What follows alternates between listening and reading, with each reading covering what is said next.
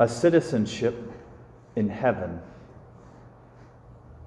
7 years ago this Tuesday, a young man, Akash Bashir, 20 years old, was part of a volunteer team at his church in Pakistan.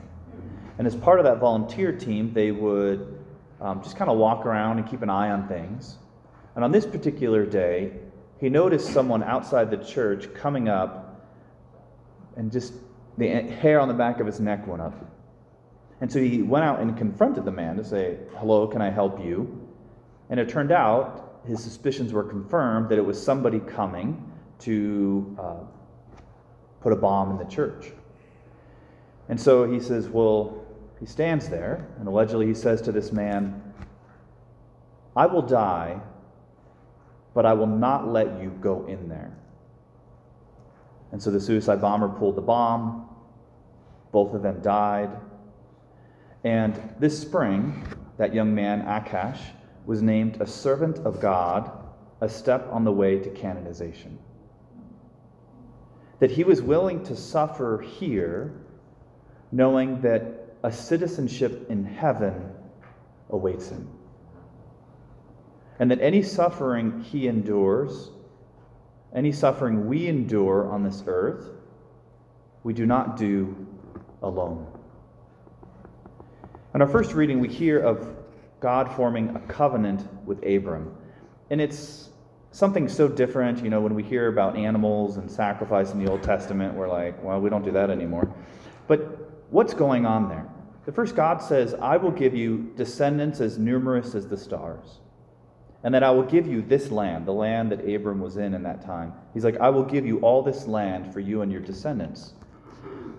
But now what I would ask you to do," and this is what God said to Abram, was take these animals, split them in two, and put the two halves on either side, and then just hang out." So Abram does that, and he just kind of hangs out. And at the end of the day, as the sun sets, there's this smoking fire pot and a flaming torch, the fire of God, passes between the animals. What's happening there? That God is forming a blood covenant with Abram. And in that covenant, he's saying, if I violate this covenant with you, then what happened to these animals, split in two, may it happen to me. That's what people would do with covenants in the old times, is they would form it in blood, and that they would come to serve and give their lives for the other. And if they violated the covenant, then they could be killed. But it's interesting because as time goes forward, it is man who violates the covenant. God, who is perfect and is true, cannot violate it. And yet he himself is the one who says, "I will pay the punishment if I violate it." We fast forward to Jesus. Again, it's we who violated the covenant, but it's Jesus, God himself, who comes, who stands in our place, who takes the punishment of sin upon himself, who's willing to suffer in our stead out of love for us. Showing us that you and I, that whenever we suffer, that Jesus, who chooses to take all the sufferings on his own shoulders, that he is there with us. And that the path, this path that St. Paul talks about in our second reading, the path that leads us to heaven, when he will conform with his glorified body, our lowly body, that the path is through the cross. But it's not just about suffering. Suffering alone is overwhelming, but we hear in our gospel of the glory to come. That from this moment in the Gospel of Luke, Jesus turns his face towards Jerusalem and he's walking towards the cross, which is really hard. And so God gives the disciples this moment, this glimpse of the glory to come. That God's saying it's worth it, and remember that when you go through this suffering. You and I were not created just for earth. That we have a citizenship that's waiting for us in heaven. But the path to get there is not easy. I mean, guaranteed it's not easy. I mean, Jesus shows us that that's the path. It's through the cross. But we who are baptized into God, into Jesus Christ as his beloved sons and daughters, that God promises that he's with us and that it's going to be worth it. Last weekend on our retreat, we had a couple come, this man and woman who graduated from NAU, and they were sharing with the students their experience. And so the woman shared with the women, and this guy shared with the men. And basically, to sum up what they shared, is that, you know, they got married. I think they're actually married their senior year, his senior year in college, and it was a glorious day. I know, I was there, and they just had all sorts of hopes for their future. But what they didn't know was that they would soon experience 3 miscarriages, that her parents would divorce, and that there would be a ton of difficulties. But they remember that glory of their wedding day, in which God made a covenant with them and promised to be faithful, to be with them every step of the way.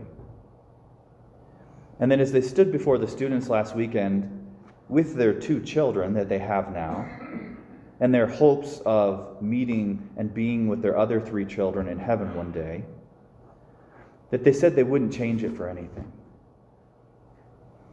That the difficulties help prepare them for the glory, and even now the difficulties continue, but they know that it's worth it. That God desires for them to share in his eternal love and peace in heaven, and they're going to continue. So we need those glimpses of glory to come, especially, you know, we're just a week and a half into Lent, but already it's like, oh yeah, Lent, you know? It's not easy. That our journey as Christians in this world is not easy. And so we need those encouragements. We need those glimpses of glory. And so that's why the Father reveals this glory to the disciples to say, look, this is God.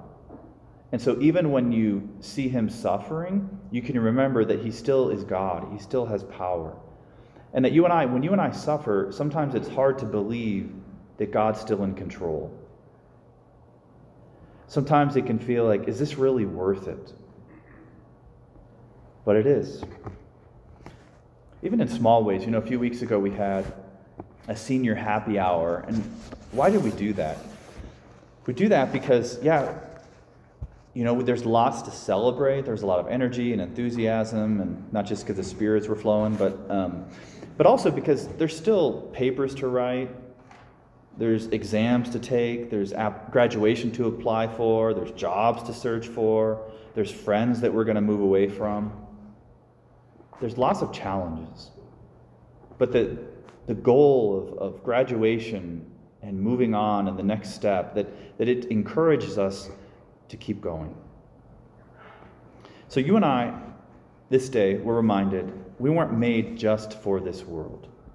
And that even when we experience the weight of the cross and suffering, that God is the one who chooses to go through that suffering with us. That we're not alone. That this world is the path of purification. It's not our destiny. That perhaps this is kind of the application process for citizenship in heaven, where Christ will continue to hold our hand every step of the way and promises us that it's worth it.